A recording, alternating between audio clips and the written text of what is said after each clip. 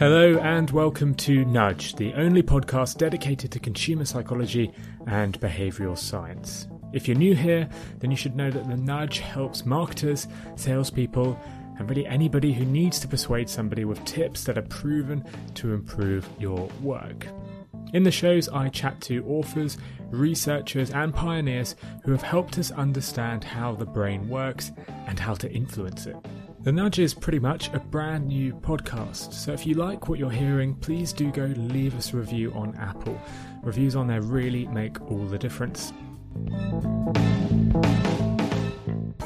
The podcast I'd like to recommend today is the D2C Pod, brought to you by the HubSpot Podcast Network, the audio destination for business professionals. The D2C Pod is a podcast all about all the things direct-to-consumer. The hosts cover everything from starting, growing, and optimizing e-commerce stores and D2C brands. If you're interested in the stories behind your favorite consumer brands, this is a podcast for you. To start, I'd suggest checking out episode 318, which features the CMO of Feastables. So, listen to D2C Pod wherever you get your podcasts. Finding a service solution that helps you better connect with customers and keep them happy can feel impossible.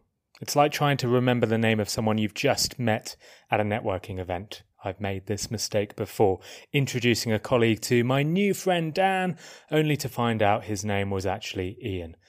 Being personal with your customers is important, but keeping on top of all that information can be very hard. That's where HubSpot's all-new Service Hub comes in. It brings service and success together on one powerful platform for the first time ever. It's got an AI-powered help desk and an AI-powered chatbot that handles frontline tickets fast. Plus, it comes with a customer success workspace that helps reps anticipate customer needs. Plus, it never forgets a first name. All of that can help you scale support and drive retention and revenue. That means better service and happier customers at every stage of the journey. Visit HubSpot.com/service to do more for your customers today. In today's episode, we'll be looking at how the mind makes decisions. If I showed you two steaks and said that one contained 10% fat and that the other was 90% fat-free, you'd probably pick the fat-free version. But if you thought about it, you'd realise that they're in fact both the same. We slip up in scenarios like this because the majority of our thinking is conducted automatically by something called heuristics. Essentially, heuristics are shortcuts that allow us to make quick decisions without really thinking. My guest today is Dr. Alistair Good. He has studied the brain for over 25 years, focusing on implicit testing and advertising. He's now Chief Cognitive Scientist at Gorilla in the Room, a company which pioneers new research methodologies using virtual and augmented reality. Alistair's seen how our understanding of the brain and heuristics has changed dramatically over the past couple of decades. I'll hand over to him to explain that up until recently, we really had no idea what heuristics were. So 20 years ago, when I was an academic, I started making contact with some practitioners. And one I contacted was the very well-respected and late, great Virginia Valentine, who sent me her paper, which was called The Dark Side of the Onion. It described the brain as being like an onion, where you had sort of layers that you could peel away over time. And you started off with what people say, and then people how they say it, and then going back into what they did, etc. And then you got down to these deep subconscious thoughts, emotional subconscious thoughts in the middle. As a cognitive scientist, I found that rather interesting because I knew that to be completely wrong, because it's all based on Freudian ideas, or Freudian, Lacanian, Jungian type ideas. And all these psychodynamic theorists had the basic way they talked about the mind was as if you had your own mind, which was your brain, but then you had something called the homunculus, which is like a brain within a brain. And Freud actually described three of them. And they had their own personalities, own ability to have memories, to make decisions, to be able to reason in their own way.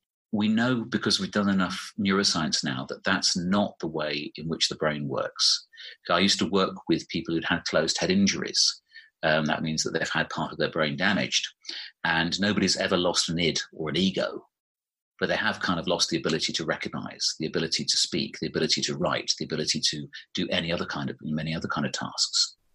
Sigmund Freud's view of the mind was that there was a main brain which saw something and interpreted it as it was. For example, seeing a carrot and thinking, that's a carrot. But he also thought we had a subconscious mind that would see the same thing and interpret it differently, and usually quite sexually. The problem was that this view actually did very little to predict our behaviour or to explain the weird decisions we make. Instead, cognitive scientists developed a better understanding of how the brain worked by looking at how it evolved. Cognitive scientists view the mind today really in terms of evolution. The brain is around about 5% of body weight in total, yet it takes up about 20% of the amount of energy that's used. And having a brain is quite an energy inefficient thing, and evolution doesn't like energy inefficiency. So for it to evolve, it had to learn how to use itself in the most energy efficient way it could. We know that thinking is actually quite energy inefficient. For example, if you can imagine our ancestors out in the plains of Africa millions of years ago, and they were walking along and there was a kind of a rustle in the bushes and something scary like a predator jumped out and they escaped. But then imagine the next time what would have to happen if they came along and they saw a rustle in the bushes. What does their brain have to do to keep them alive so that they can pass their genes on? Well, what it has to do quickly. It has to do automatically without having to think about it. It has to do it in a way where you don't have to be aware of everything, you just have to be aware of enough. The view of neuroscience now is that the brain's primary job is to be a what happens next predictor. So in any situation, it's continually absorbing information, taking on board everything that's going on, and then constantly throwing out sensations about what's going to happen, and how the organism should be responding to that to successfully navigate its way through life. And I think we have a lot of these kind of automatic processes going on all of the time in everything that we do that guide our behavior quite dramatically, sometimes in ways that we're aware of and sometimes in ways that we're not aware of. These automatic behaviours Ali talks about are heuristics. Heuristics dictate a lot of our decisions. In fact, research suggests that almost 40% of all of our decisions we make in life are dictated by these shortcuts. If you're anything like me, you're probably a little concerned when hearing that most of our actions are based on basically very little information and simple shortcuts. But perhaps we shouldn't be. Most heuristics end up being very accurate. Joe Marks and Steve Martin talk about this in their new book, Messengers. They mention a study where a group of people were given 50 photographs of CEOs to examine. Half of the participants were shown the CEOs of the top 25 highest ranking companies in the Fortune 1000, and the other half were shown the CEOs of the 25 lowest ranking companies. The participants were then asked to infer their personality characteristics. The results were astonishing. The faces ranked as most competent tended to be those of the most profitable and successful companies, and those ranked as least competent tended to be those of the worst companies.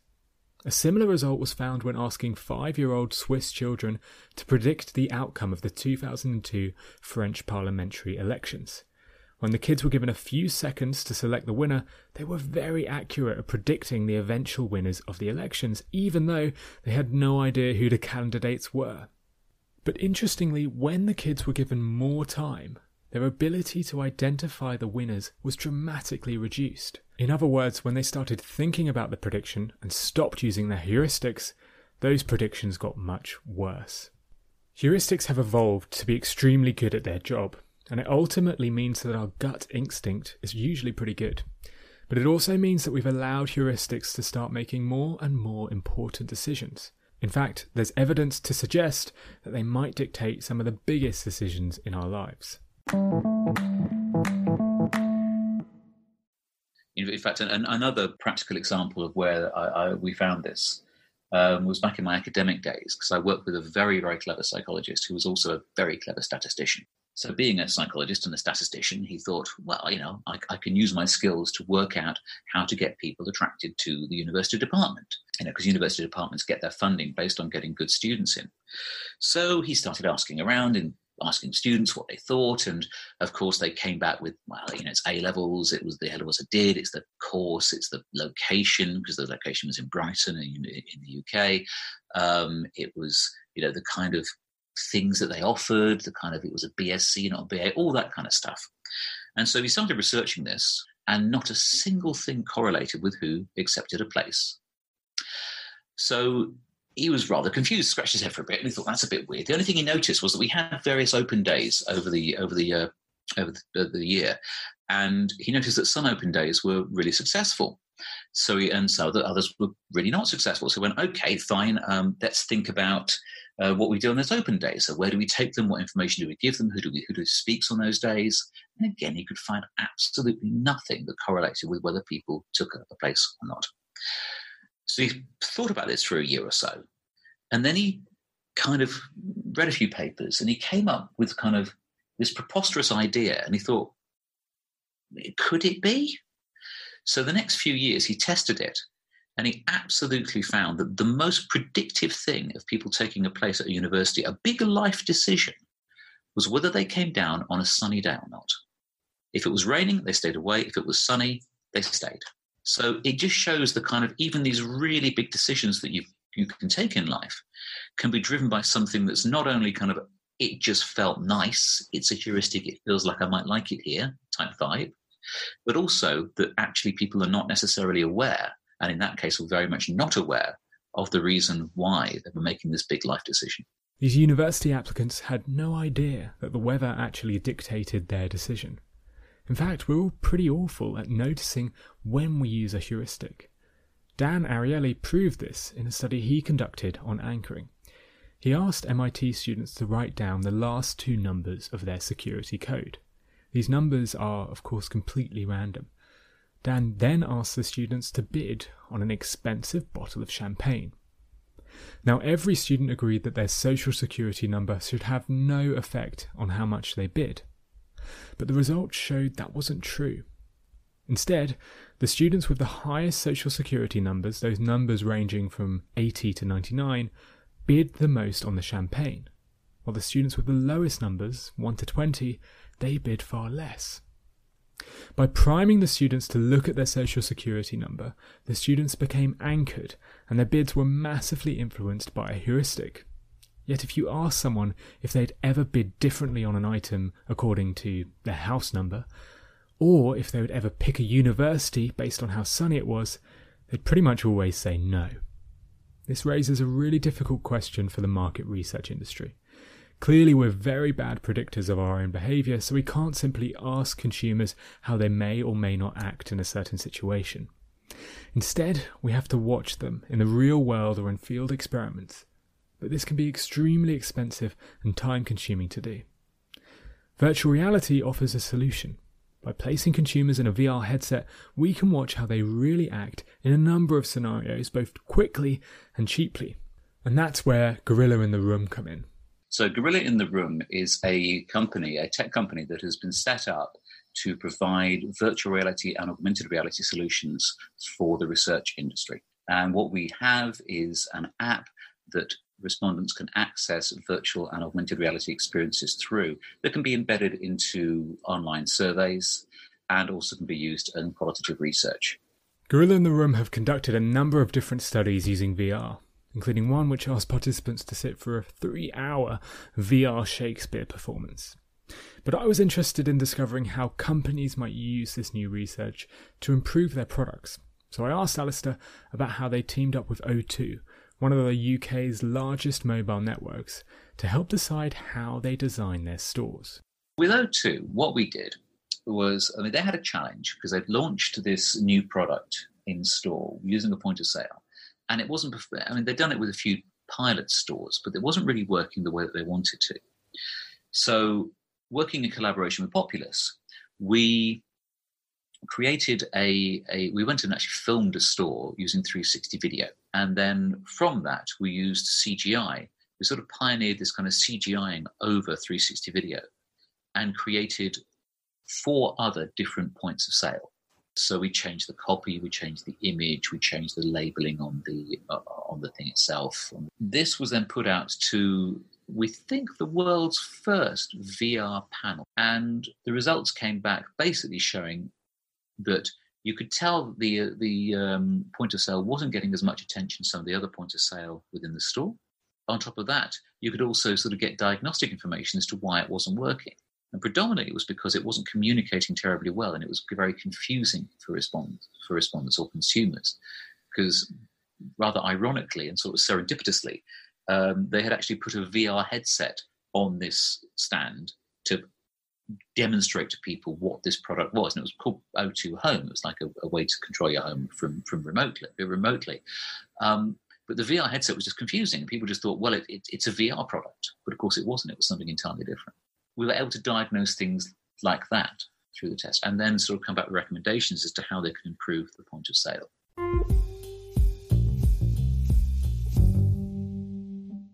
Using VR, Alistair's team could quickly show potential customers 4 different versions of the store and discover which point of sale design was most effective. The benefit here is that it's far quicker and far cheaper than building 4 different versions of the store and shipping participants between them and then asking what they think. On to something slightly different. Do you remember your first beer? If so, you'll probably vividly remember the first sip, the taste, the bitterness, and perhaps the initial dislike, and then, after a few bottles, quite a lot of enjoyment. But drink a beer today, and the experience will be quite different. You'll know exactly what to expect, and you'll probably barely notice the subtle nuances in its taste. This is called prolonged exposure. After a lot of exposure to something, we stop really thinking about it. Well, the same effect happens with ads. The first time we see an ad, assuming it's a good one, we pay a lot of attention. But after multiple exposures, we stop noticing it. The million-dollar question for advertisers is, when will consumers stop paying attention to my ad? Is it after, say, the 3rd viewing, or is it perhaps after the 10th? Knowing that could save advertisers an awful lot of cash. So Gorilla in the Room teamed up with Kinetic to figure it out. So another project we worked on with Kinetic was to answer one of the really big questions that had never been answered, and that was, how many times should you see an advert? So what we did was we actually filmed lots of sites, poster sites, out-of-home sites around a city. And then we CGI'd new copy into those sites. And then again, we put it out to a panel, a virtual reality research panel. And we showed them between kind of 4 and 16 times the exposure. And most importantly, we actually didn't tell people what the study was about. We just said, hey guys, we're going to show you some virtual reality experiences, and what we want you to do is just look around and observe the street scene. So I then used a measure called the mere exposure effect, because in effect, our brains have this wonderful little quirk to them whereby the more we see something, the more we like it, up to a certain number of exposures, and then our brain sort of gets bored with it. So in effect, it's kind of like our brain saying, you need to learn about this, then get to the point, it's like, you've learned enough and now don't pay it less attention. Don't bother paying it so much attention. So up until we run this study, the perceived wisdom was, it was around about kind of 7 exposures-ish, 7 or 8 exposures was about where people should be, so the optimal frequency for ad exposures. But we actually found that it peaked out somewhere around about 10. So it was 10 to 12. It was considerably higher. So based on that, and this is a very, very robust finding. So based on that, Kinetic have now been able to go back to their clients and to say, actually, we should really start thinking about booking out places via sites by frequency. So rather than thinking about length of time an ad is up, think about the amount of exposures it's going to get. So in a high footfall place, you may want to be up for less time than in a low footfall place. If you're creating an ad campaign, you should aim for it to be seen about 10 times.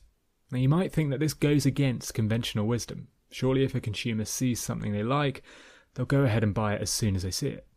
But that view ignores a vitally important psychological finding that Alistair mentioned, called the mere exposure effect. The mere exposure effect means the more somebody sees something, the more likely they are to develop a preference for it. This phenomenon was first discovered way back in the 1960s by Robert Zionks. In his experiment, Robert showed Chinese language characters to 2 groups of Americans. The groups were told that these symbols represented adjectives and were asked to rate whether the symbols held positive or negative connotations. Now obviously the participants had no idea what the characters meant, so you would assume they wouldn't have a preference over one or the other. However, the results showed something quite interesting. The symbols the subjects had previously seen were consistently rated more positively than those that they hadn't seen. The familiarity had created a positive connotation. In a similar experiment, people were asked not to rate the connotations of the symbols, but to describe their mood after the experiment. Members of the group with repeated exposure to certain characters reported being in better moods than those without. This mere exposure effect works in ads as well. If the ad becomes familiar, we'll start to like it more, but only up to a certain point. More than 10 exposures and the repetition becomes annoying, a bit like when you listen to your favourite song too much. Alistair's been fascinated about the mere exposure effect throughout his career. For his PhD, he wrote a paper which attempted to see if consumers were even aware if they'd been affected by the mere exposure effect, or if they'd simply assumed that a positive feeling about a brand was something they always had. In that paper, the key observation was that when you're doing ad testing, what you're asking people to do is to have an experience and then consciously mentally reconstruct that experience in its absence. And as a guy who did 10, 12 years as an academic looking at what's called implicit memory, I knew that there was a lot more information in there than what people were able to consciously mentally reconstruct. And one of the processes that I used was this attribution paradigm to be able to pull apart different kinds of memory. So what that means is that if you see an ad, you can actually pull apart the bits that are consciously mentally reconstructed from the ad and pull apart that memory from some other things. So I realized that you could pull these two apart using this process that you described. But in effect, you ask people about a brand on day one and then show them the ad. So you say, what do you think about this brand? They give a whole bunch of brand information. You give them an experience, done with ad testing normally, but I've done lots of different things. I did the first ever electoral debate between Cameron Brown and Nick Clegg many years ago using this process. But then on the second day, rather than, you normally give it a day because memory takes a little bit of time to bed in. 8 hours is normally what's quoted, but that's a very variable figure. But next day is normally pretty good. So you then do 2 tests. You basically ask them the same kind of questions about the brand and say, okay, now I've shown you an ad about this brand. So now consciously mentally reconstruct that ad and add in everything you can recall from that moment that you've seen the ad. So everything that you knew already, but now add in everything that you can recall from the ad. And they answer a whole bunch of questions. And then you say the tricky and the cheeky thing. And you say, okay, now tell me what you think you knew before you saw the ad. So now consciously mentally reconstruct that ad, but then ignore it all. Forget it. Don't worry about it. And of course, if our memories were perfect, you'd expect 1 and 3 to be exactly the same. But of course, they never are, and things shift around massively. So back in the long lost days of the first electoral debate, the big sort of thing at the time was that everybody had sort of really thought about Nick Clegg as being, not really thought about him. They'd only thought about Cameron and Brown as being sort of the Tory and the Labour leaders. And we had a whole bunch of people on day one, so basically saying, who's Nick Clegg? And then on day 3 saying, oh yeah, I knew about him. Knew all about him.